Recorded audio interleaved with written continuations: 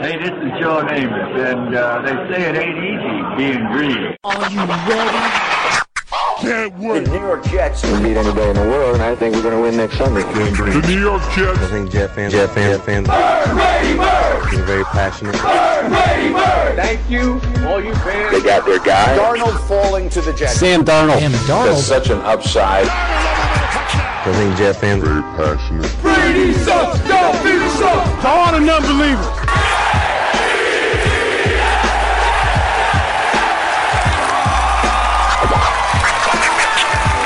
Everybody, and welcome to the latest edition of the Ain't Easy Being Green podcast, broadcasting to you live from beautiful, amazing, picturesque Crystal Lake Studios in Putnam Valley, New York. My name is Keith Farrell. I am joined, as always, by my colleague and co-host, the number one Jet fan in the state of Texas, none other than Michael Lagaris, everyone. Yo, what's up, everybody?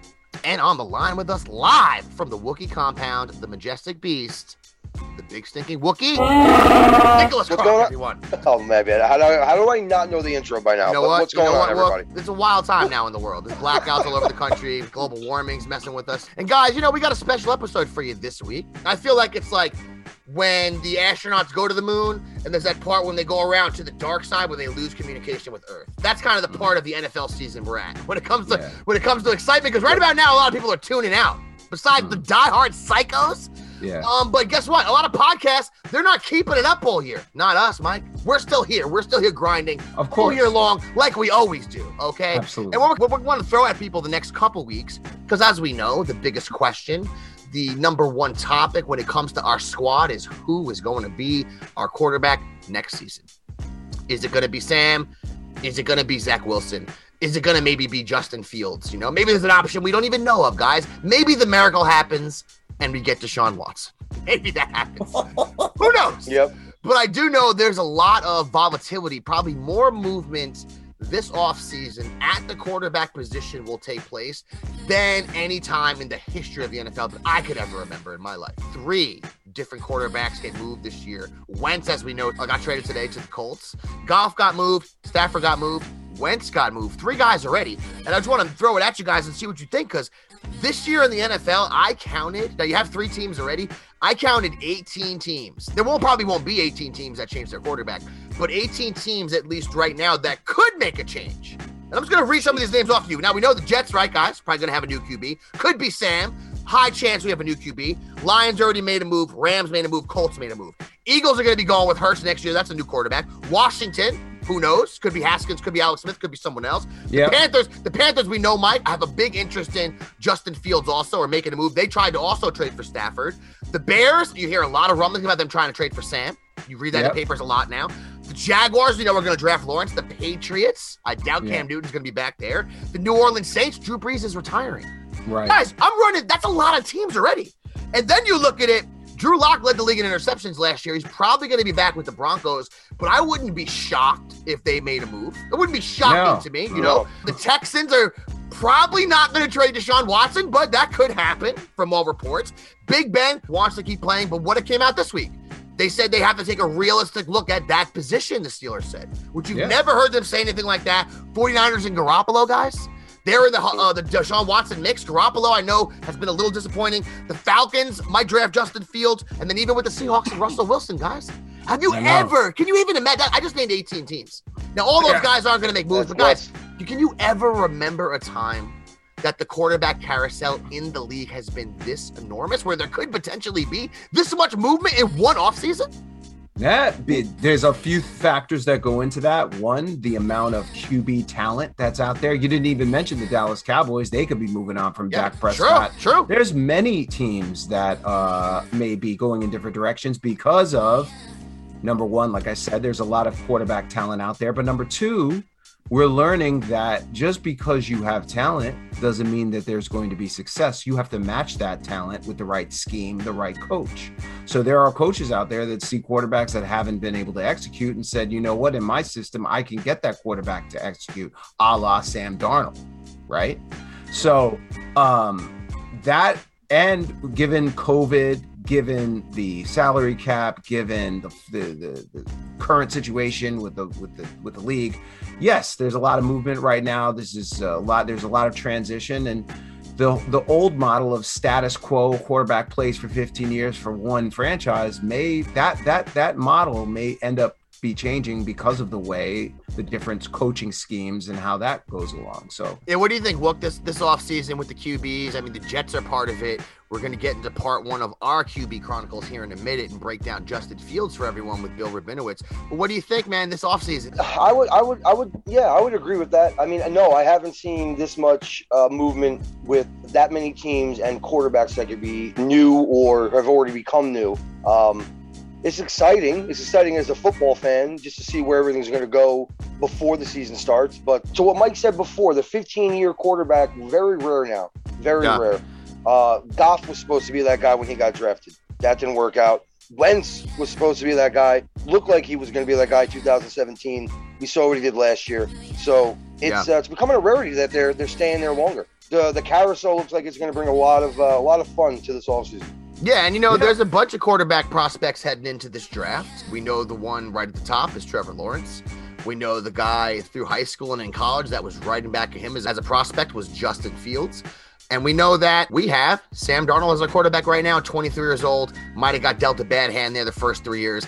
We've talked about it, so we're blue in the face, our opinions on Sam. And he's going to get his own show, too, when we go through this quarterback chronicle, because Sam could be the guy we have as our quarterback next year. That's realistic, Mike. There's a 30% chance that that's real, and they stick with him. I'm not saying that's out of the question, but this week, what we wanted to do, the first part of the QB Chronicles here is going to be dedicated to one Justin Fields. We were able to get Bill Rabinowitz. He's a beat reporter for the Columbus Dispatch. He's covered Ohio State for about 10 years there. He's covered the Browns for 20 years, covers the Blue Jackets there sometimes too. He's written 2 books on Ohio State, so gave us a lot of good insight on Justin Fields, what he's all about, strengths and weaknesses, all these type of things his past couple years in his career. So let's get right into it. Our interview with Bill Rabinowitz, part 1 of the QB Chronicles. Here we go. The situation kind of got heavy on me. Welcome back to the show. As we mentioned, the next few weeks, we're going to do a few episodes, kind of going through the quarterbacks we think are the most likely candidates to be the Jet quarterback next year. That would be one, Zach Wilson, Justin Fields, or Sam Darnold coming back to us to be with Robert Salah and Gang Green in 2021. Going through these 3 guys, we need some experts to kind of break them down for us better than we could from the outside looking in. So we have a special guest this week from the Columbus Dispatch, Ohio State beat reporter Bill Rabinowitz joining the show. Thank you very much, Bill. Nice to be with you. Yeah, really cool. Appreciate you giving us a little bit of your time here. I know you've been with the Dispatch for a while. You put out 2 books on Ohio State also. So we'll be very happy to have your knowledge enlighten some of these Jet fans on the comings and goings of Justin Fields. Great season for Ohio State. I know the last game didn't end that great, but great season for them as a whole.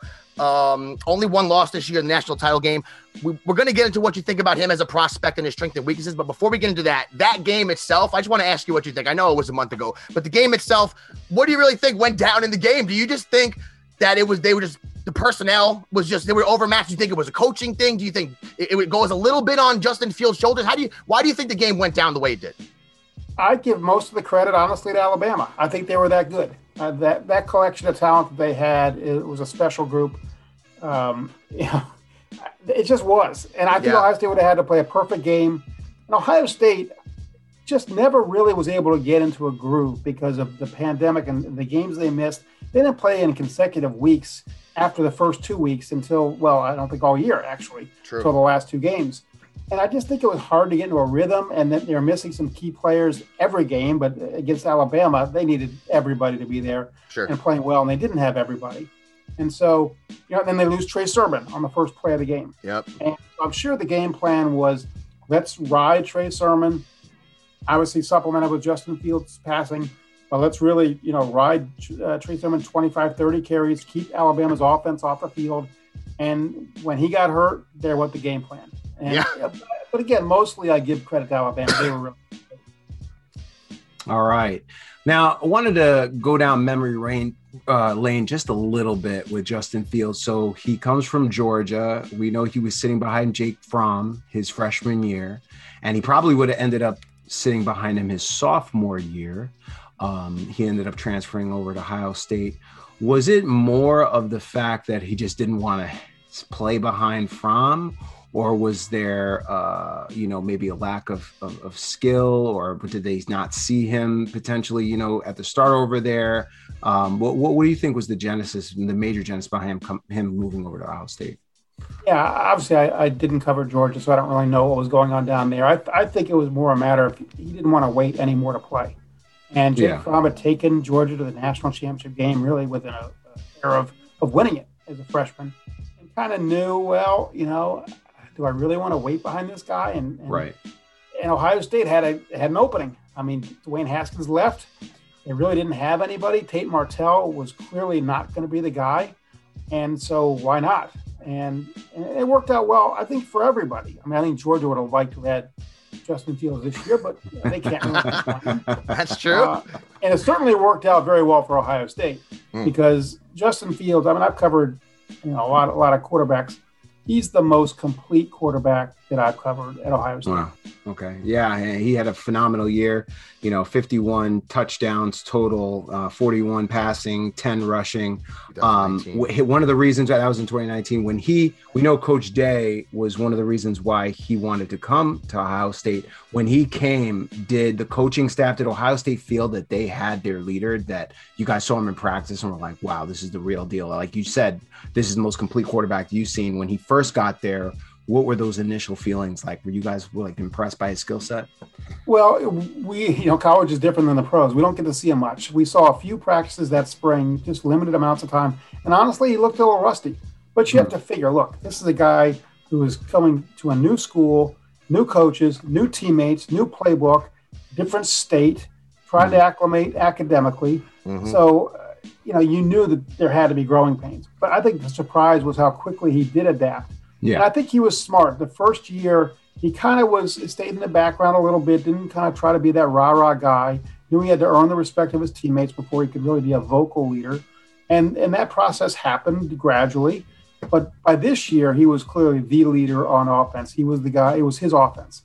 And I think he handled things very well. He never had a misstep on or off the field in terms of, behavior or any. I mean, he's just a very solid guy, comes from a good family. He was everything that Ohio State hoped he would be. Yeah, those are all things you want to hear, too. All the off-the-field intangibles sometimes, which get overlooked. I know he's 13-1 there. 2019, this year, he's 7-1. So that year in 2019 statistically was ridiculous. This year was obviously pretty good, too. They had the truncated season, only played 8 games. And like you said earlier, and you know better than us, such a strange season because they basically only played really 5 regular season games. They had the Big Ten championship game, then they had the 2 college playoff championship games. So it is kind of strange it's harder, I guess, to judge him when they talk about, a lot of people talking about Zach Wilson and Justin Fields. It doesn't seem like people are giving him as fair a shake as the year before just because he didn't play as many games. But I want to ask you a question. We kind of live in the difference between 1 week, or I should say 1 game, because after the Northwestern game, there's a lot of hype throughout the season, and that's really the only negative press, at least on a national basis, I remember Fields getting was after the Northwestern game. That was a tough game for him. I know he had a lot of incompletions, some turnovers there. He got sacked a bunch of times. I don't know. You know better than me. I think maybe his worst game that he played at Ohio State.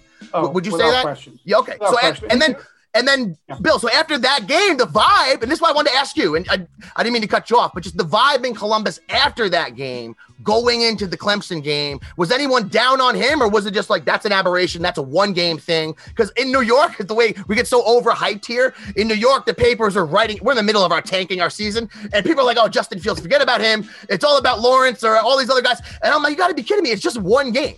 So how did you look at it after that game? Well, everything got magnified because they played so few games. And in the other kind of big game Ohio State had against Indiana, he threw 3 picks. And they were kind of bad picks. Yeah. So there you have Indiana and Northwestern, by far the 2 toughest teams Ohio State played. Yeah. Didn't play all that well. Now, he threw for 300 yards against Indiana, so it wasn't. But against Northwestern, he did not play well. And so when he goes in to play Clemson with Trevor Lawrence, and then all that's at stake for Ohio State after coming off that terrible loss last year, there was a lot of pressure on him, and he delivered. I mean, that game made him millions of dollars, because if he had another clunker, who knows how far he would have slid. Now, I still think he's a first-round talent, no matter what. Scouts would see that. But if he had another bad game, a Northwestern-ish game against Clemson, and they lose, I think he drops middle of the first round, maybe lower. Who knows?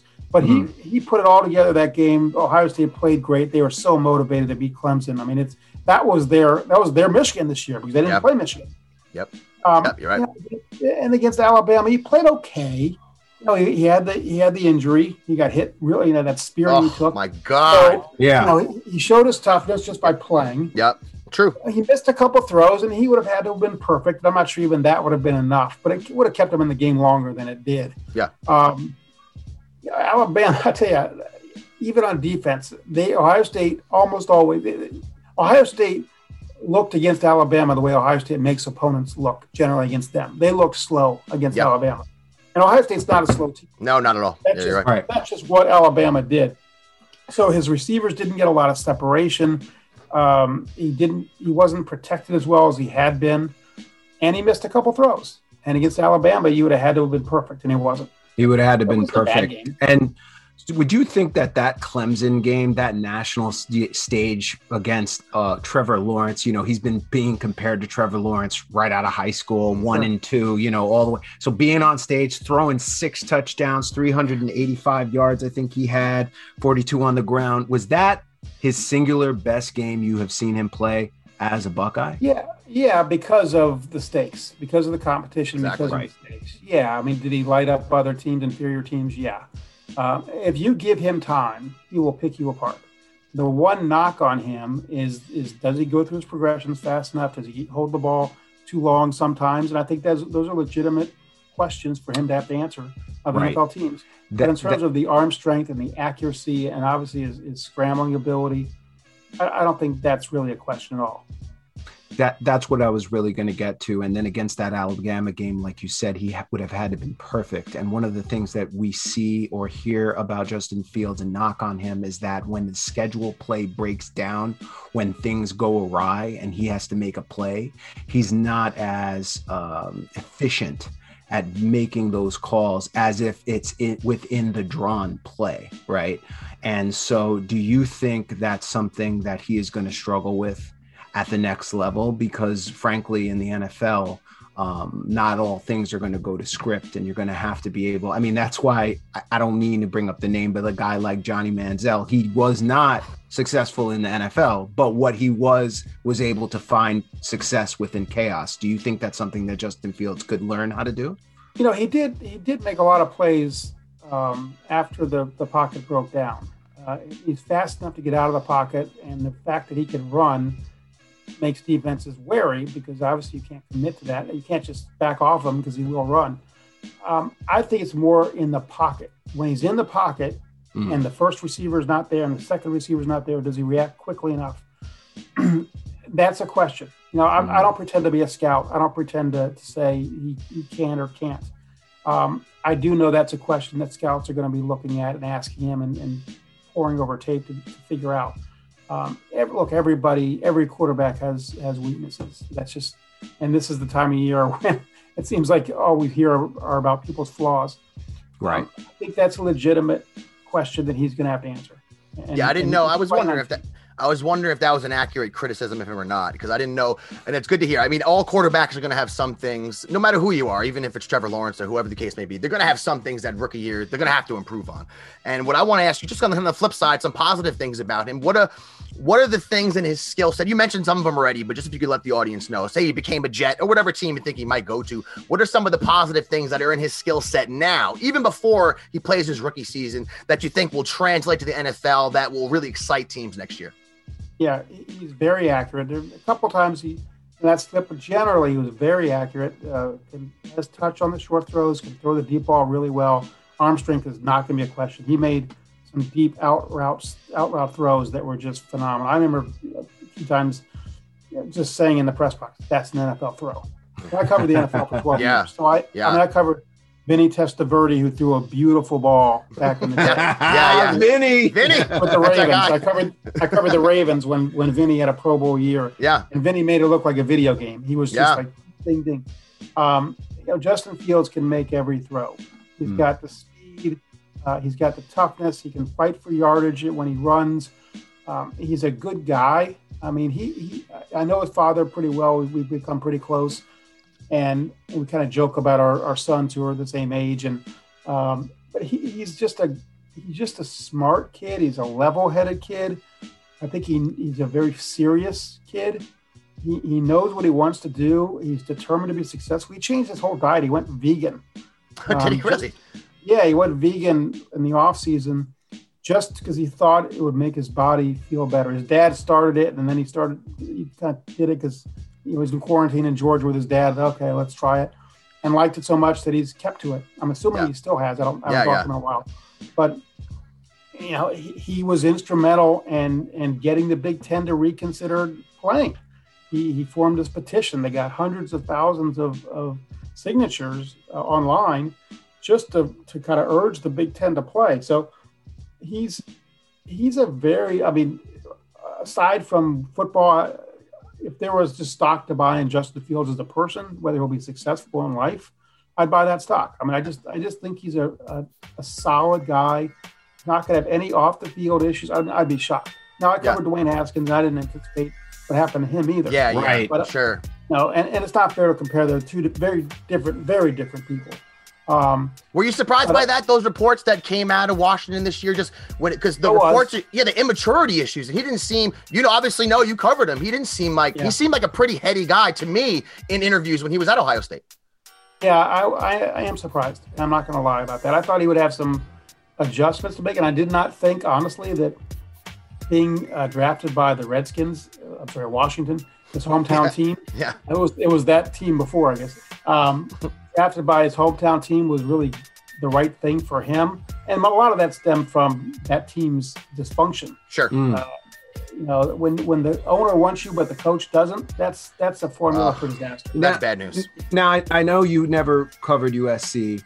Just wanted to get your professional opinion. You've been around NFL players, NFL quarterbacks, talents. I'm sure that you watched our quarterback, young Sam Darnold. He was a very high recruit out of USC, 3rd overall pick. In your opinion, your professional opinion, do you think that Justin Fields is at par with the way where Sam was when coming out in 2018? Would you say that they're comparable, or that Fields would be ahead in your opinion if you were looking at them in a vacuum? Yeah, that's a good question. I saw Darnold play against Ohio State in the Cotton Bowl. And the funny thing is, just about Sam Darnold, he looks like my son. It's the funniest thing. Hold on. Does he really? That's awesome. We're going to have to see a photo of this. Oh, does. Wow, it does. A little more fur in the face, but it does look like Sam. It does. Yeah, that's great. Wow, let's find out. At the Cotton Bowl in Dallas, I see Sam Darnold across the room. And I did a double take because I wasn't wearing my glasses. It was pretty far away. I thought, is that my son? And then I walked. I said, no, he's too tall to be my son. My son's like maybe 6'1". And then I showed him the picture of my son. He went, oh my! He was like, yes, you're right. The doppelganger. Yeah. So, but to answer your question, they're different players. Mm-hmm. And I only saw Sam Darnold play once live, and Ohio State pretty much had their way with USC that day. So that's probably not the best way to judge him. I think Sam Darnold might be, I'm just guessing, maybe a more natural. I don't know that I want to say that, but I think Sam Darnold just has a natural flair for throwing the ball. I think of him as a passer. Yeah. Whereas Justin Fields, certainly is a passer. And I hate the idea people think he's like this dual threat guy in college or in the pros. He's not. He's a quarterback. But he is clearly more mobile than Sam Darnold. Yeah, sure. Yes. I didn't see any of Sam Darnold in the pros. So I'm not qualified to answer that, honestly. Yeah.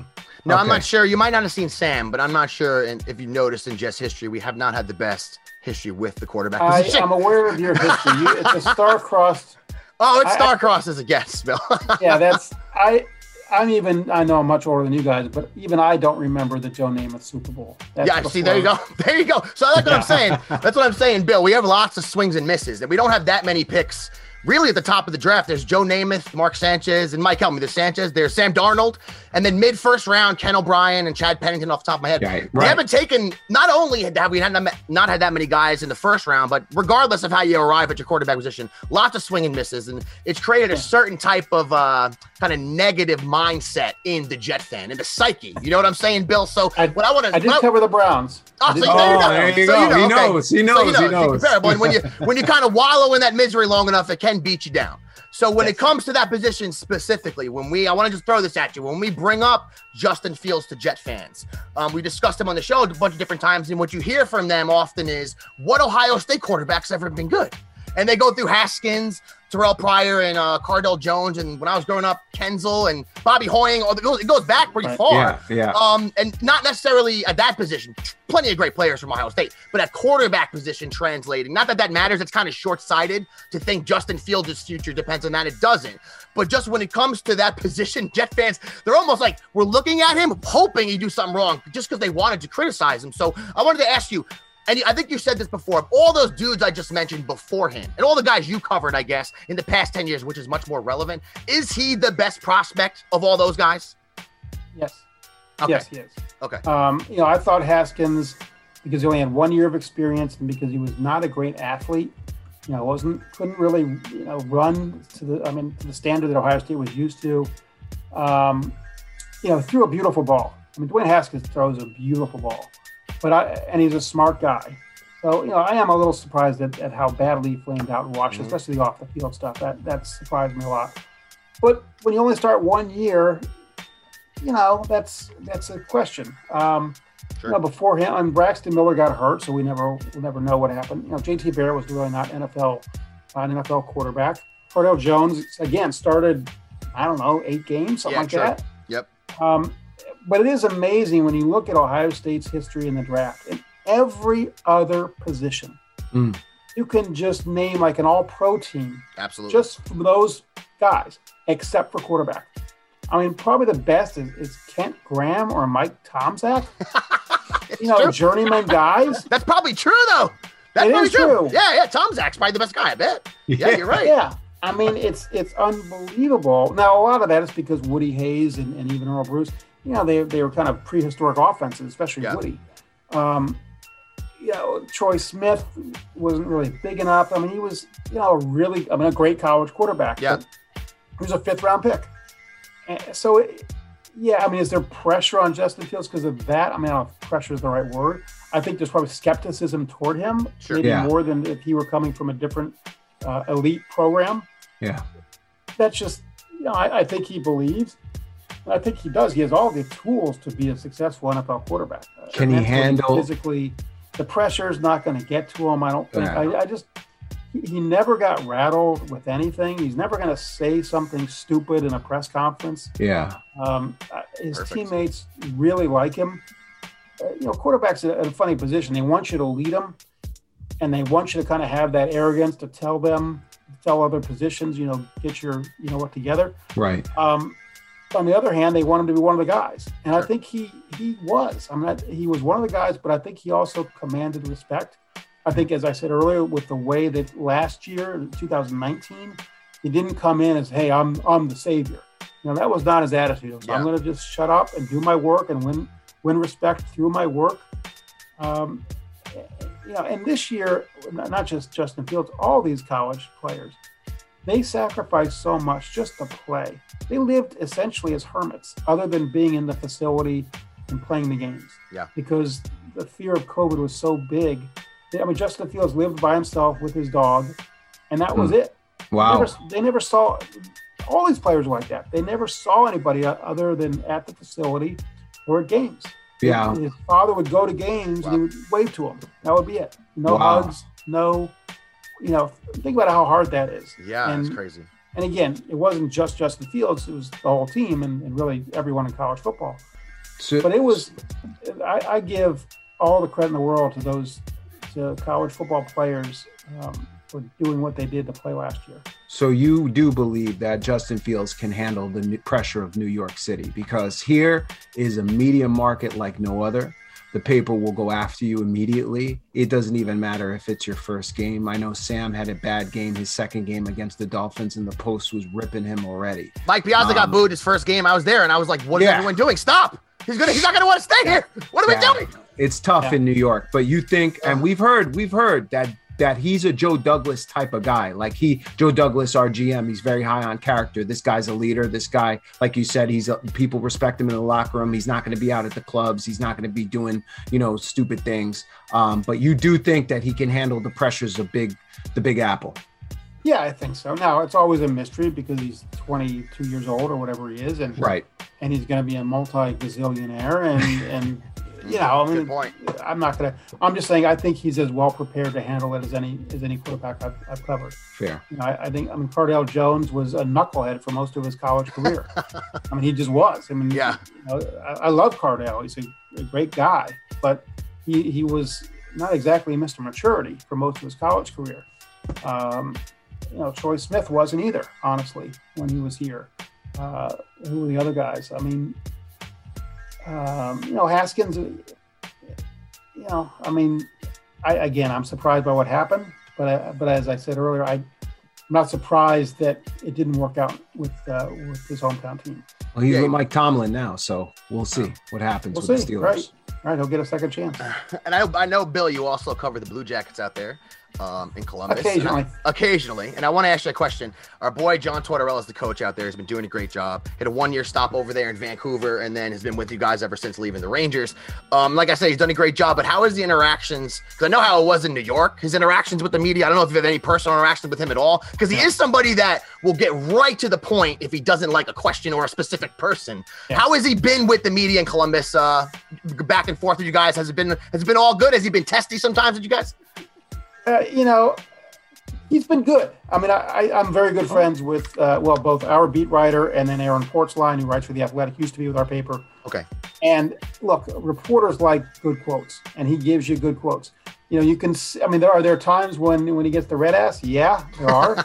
Yeah. You know, but that's fine. I'll tell you John Tortorella story again. I barely knew him, especially then. This is 3 years ago, and I very rarely covered the team. And I happened to, he's a big dog lover. I don't know if you know that about him. Yep. Big dog lover. Yep.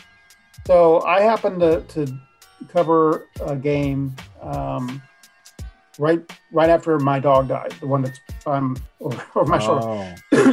And it was the first dog I'd ever had. I was devastated. Sure, yeah. And so I'm talking to John Tortorella. Actually, I wasn't covering the game. I was doing a story about leadership. And so I asked him to do this interview, and he was great for 20 minutes. He was great talking about leadership. And on my phone, the picture, the screenshot is of my dog Lucy. And he looked at it, and I pointed out, yeah, she just died 2 weeks ago. And this is what he said to me. He said, "They're designed to break your heart." I thought that was a perfect description, because that's true. If they do their job, they live for 10 or 12 years or whatever it is, and you're heartbroken. Well, but if you love them, that's what happens. And that gave me comfort. I mean, it was just one line. Yeah. I think there's a lot. I mean, I don't know him well. I mean, if you asked him, Bill Rubino, he wouldn't know who I am, I'm sure. But I think that he is a thoughtful guy who, every now and then the whatever in him gets pumping. He gets frustrated. You get to these press conferences right after the game. Yeah. He can be hot about it. And I know Larry Brooks, and he had their moments together. Oh my God. And I guess Brooks is a provocateur. I don't know him, but he pushed his buttons. Yep. And I think John Tortorella is somebody, if you try to push his buttons, you could probably push his buttons. Oh yeah. We know all too well over here, Bill. But he's been in the Zoom calls, especially this year. If I ask a question, he'll give me a thoughtful answer. There's no nastiness or insults or anything like that. So there. I mean, do I know him? That's good. I know, but that was a great story. We appreciate that context. That's awesome, because we've gotten to know him throughout the years. I know you're not, I'm not sure if you do mock drafts or anything like that. Fortunately, not. But if you had a prediction now, just based on all that you know, and you were to guess, with Lawrence and Devontae and Smith and Penei Sewell and Zach Wilson and all these guys that are coming out in the draft and all the teams, where would you be? Where is your bet on where Justin Fields is going to end up next year? Well, I think so much. I mean, I think Trevor Lawrence will be the first pick. I mean, I'll be shocked if that's not the case. Yeah. I think after that, it's a crapshoot. I mean, you guys have the second pick. Mm-hmm. And I think it could be Zach Wilson. I think it could be Justin Fields. I think they're probably going to decide between those two, unless the new coach comes in and watches enough of Sam Darnold, say, I feel comfortable with him being my guy. And if that's the case, then you don't want to take a quarterback. I don't know where that stands. I mean, you know far better than I do about that. And then you've got some wild cards, Jamar Chase and Penei Sewell, and even the tight end Pitts from Florida. I mean, probably not where you're going, but top 5, 6 kind of thing. I think it's a very fluid draft after you get past Trevor Lawrence. So I think I wouldn't be surprised if the Jets took Fields. I wouldn't be surprised if, say, Atlanta did. I mean, I thought Detroit might be like the landing spot if he fell at 7, but obviously they just got Jared Goff, so they're not going to take him.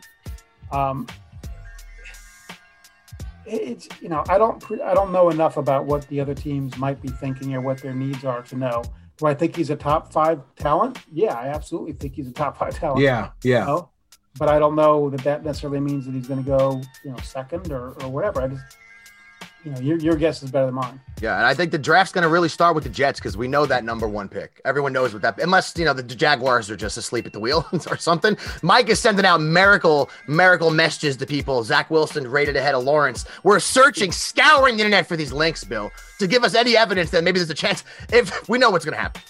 Well, I've covered enough drafts over the years to know that the closer you get to the draft, the more lying teams do. Absolutely. Yes. And so it's all smoke screens, it's all deception, and you just ignore it all and take who you think they're going to take. Or I hated doing mock drafts because you're just designed failure. There's no way you're going to get it right. Because one thing goes awry and the whole rest of your draft is done for. Exactly. And we learned this the hard way. We've attempted these mock drafts the last couple of years.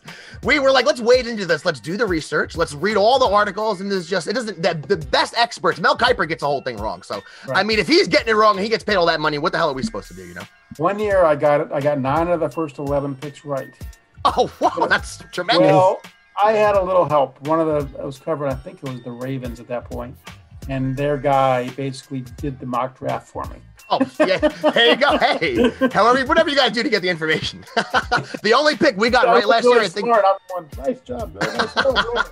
Take the credit, man. That's how it works. Yeah.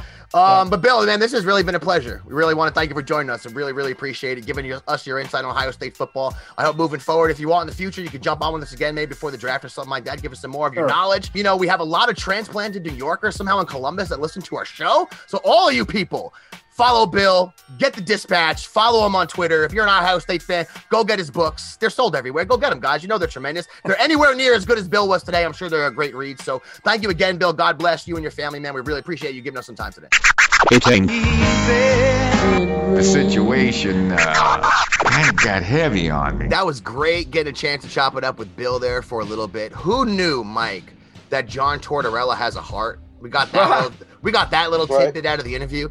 That was very, very nice. I think we had to ask him about Ohio State and their record in the past with these QBs and the pros, Mike, because it has not been great. Yeah. We had to drop that one on him. He didn't really disagree because they don't really have a guy you can point to as an elite quarterback in the pros. But what he did say, one of my big takeaways, Mike, was that of all those guys I mentioned when we ran through them, this guy, Justin Fields, is the best prospect he thinks they've had come into the pros. You know, of all the swings and misses they've had at quarterback with Braxton Miller and Pryor and Cardell Jones and Barrett and going back, he thinks this guy, Justin Fields, a much better NFL-ready prospect than any of those dudes, Mike. So that has to be at least a little encouraging if he was someone that is going to be considered by the squad.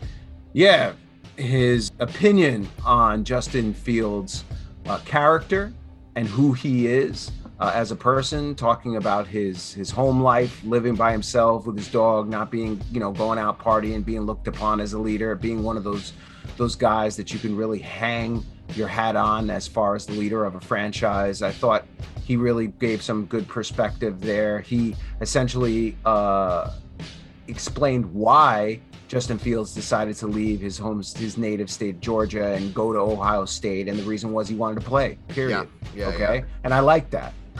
He and he went in there and the coaches saw what type of talent he was. And he wasn't like Rabinowitz said, he's not a dual threat quarterback. He is a quarterback. He can run really well, but he is a quarterback. We talked about some of the potential flaws in his game, going through his progressions, some holding onto the ball. But overall, Bill was a big supporter. We asked him, what did you think of him compared to Sam as a prospect? He couldn't really, address that because he didn't know Sam that well as a prospect. Only saw him play once, and the time they did play, they beat him up. But I think, you know what, dude? I know it is kind of hard to compare these quarterbacks directly, right? Because Ohio State and USC are not playing in the same conference, same competition, couple of years apart. I will say that even though he only played 8 games last year, Justin Fields' strength of schedule for Ohio State was number 1 in the country. And it was almost up there at number 1 last year, too. And you look last year, they beat Penn State, Michigan, Wisconsin. He had a ton of big wins in 2019. And Sam out there at USC, obviously USC is playing the Pac-10. They're playing good teams, too. But I think Justin Fields, to me at least, maybe is graded out a little higher than Sam. His stats kind of blow Sam's out of the water. When you look statistically, Sam had some decent stats at USC, but Sam also turned the ball over a bunch when he was there. Justin Fields really didn't have that issue, and he was able to run the ball a lot better than Sam too.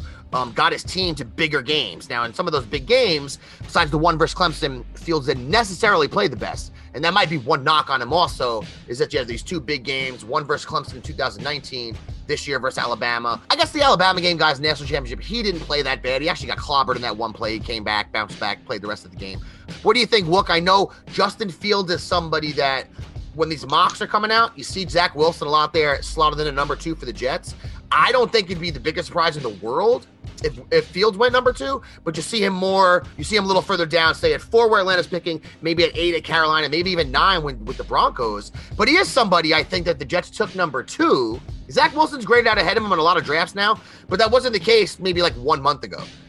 So what do you think? Do you think it's far-fetched to think he might end up being the Jets quarterback next year? I don't think it's far-fetched.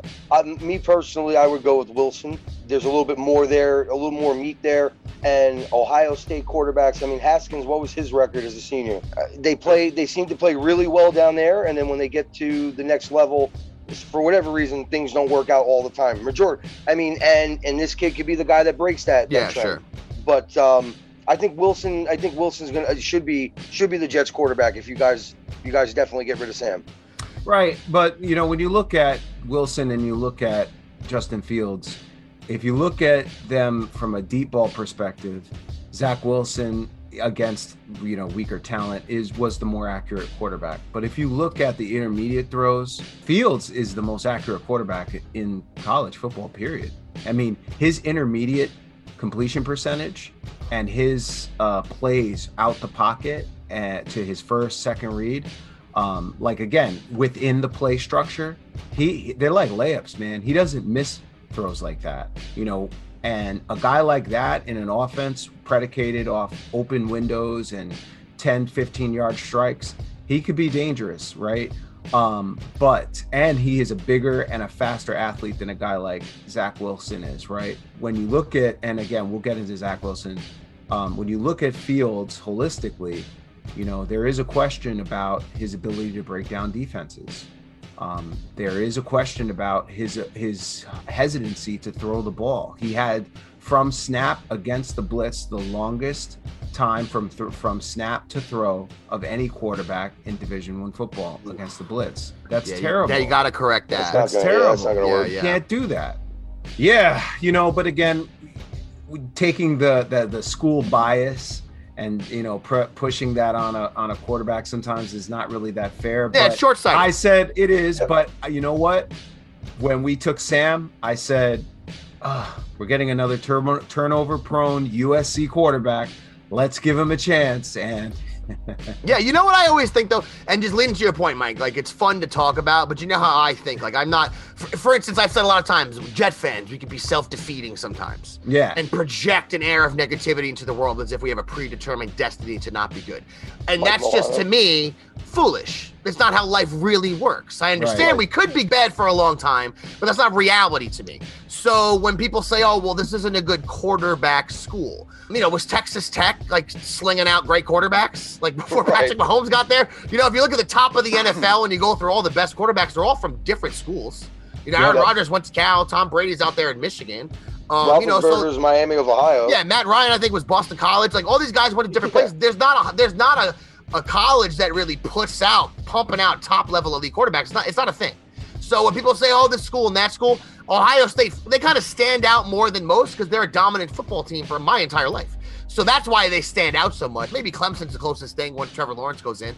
They'll have 2 elite quarterbacks in there. But before we get out of here, guys, real quick, I just want to ask you guys your opinion, the Wentz trade, staying on the quarterback topic. We know the contract of Carson Wentz had a lot to do with the compensation. They got a 2021 third-round draft pick and a conditional 2022 second-rounder, could turn into a first-rounder. This is someone that had 3 fairly productive seasons before this year. One of those years, as we know, early season was kind of one of the favorites to win the MVP. Got banged up. They win the Super Bowl with Foles. Comes back in 2019. Statistically, if you go take a look, played pretty well. They didn't win a lot of games. 2020, he played like trash. That's why he's on his way out.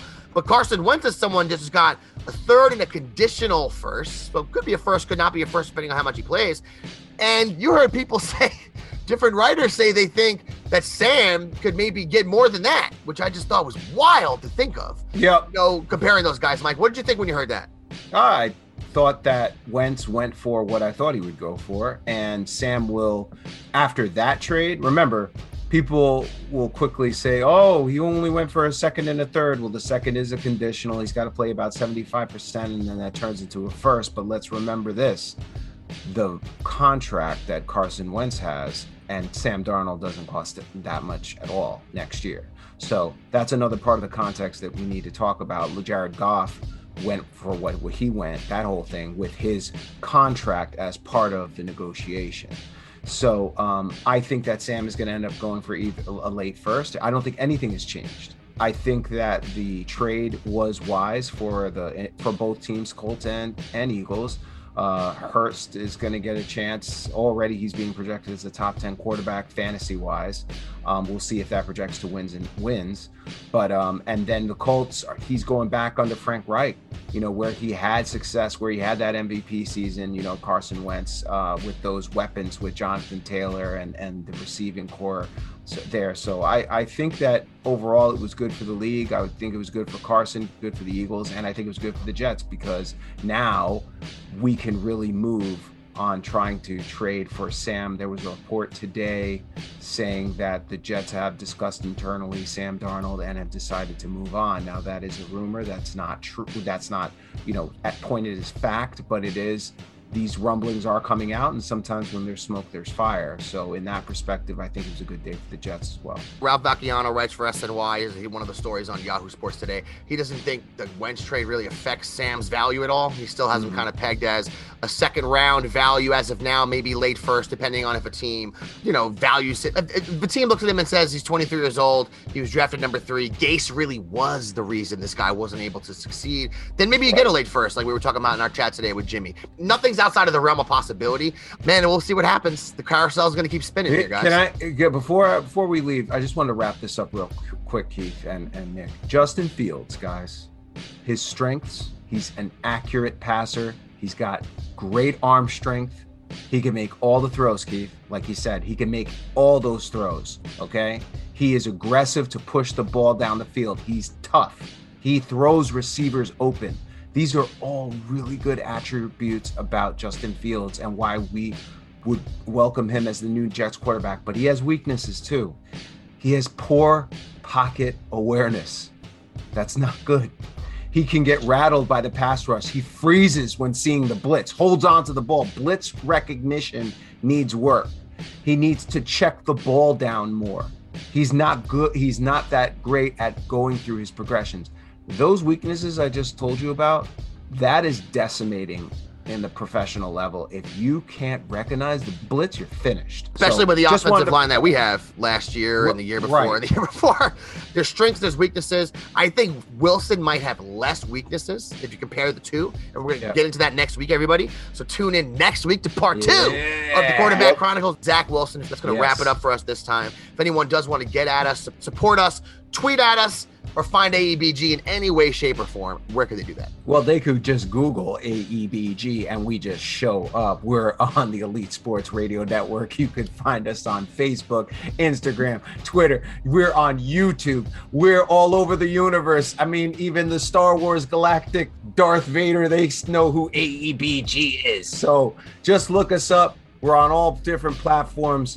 Just get at us, tweet at us, leave us a 5-star rating, please. We really appreciate that on Apple iTunes. We really appreciate everybody who listens to us. It's tremendous. We love you, and take care. Yeah. You know what, everybody? We don't do that enough, is tell everyone how much we appreciate them. And we try to get out to some people this week, some of our biggest supporters that have listened to us the most, send them some messages.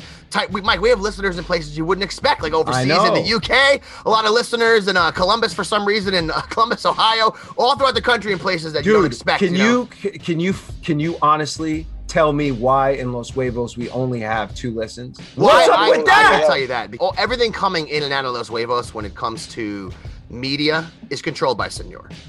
Okay, it's Kim Jong-un and Senor, same page. So they're not getting any real information. They don't want to know the potential scrubs that are out there, right? Exactly. Yep. Yep. All right, so you heard the man, everybody. On behalf of the biggest Jet fan in the state of Texas, Michael Agaris, and the big stinking Wookiee, Nicholas Kronk. My name is Keith Farrell. Talk to you next week, everybody. Peace out. Hey, this is Joe Namath, and they say it ain't easy being green. Are you ready? Can't wait. The New York Jets Can beat anybody in the world, and I think we're going to win next Sunday. The New York Jets. I think Jet fans Bird, Brady, Bird! are very passionate. Bird, Brady, Bird! Thank you, all you fans. They got their guy. Darnold falling to the Jets. Sam Darnold. That's such an upside. I think Jet fans are Very passionate. Brady sucks! Don't be sucks! To all the non-believers.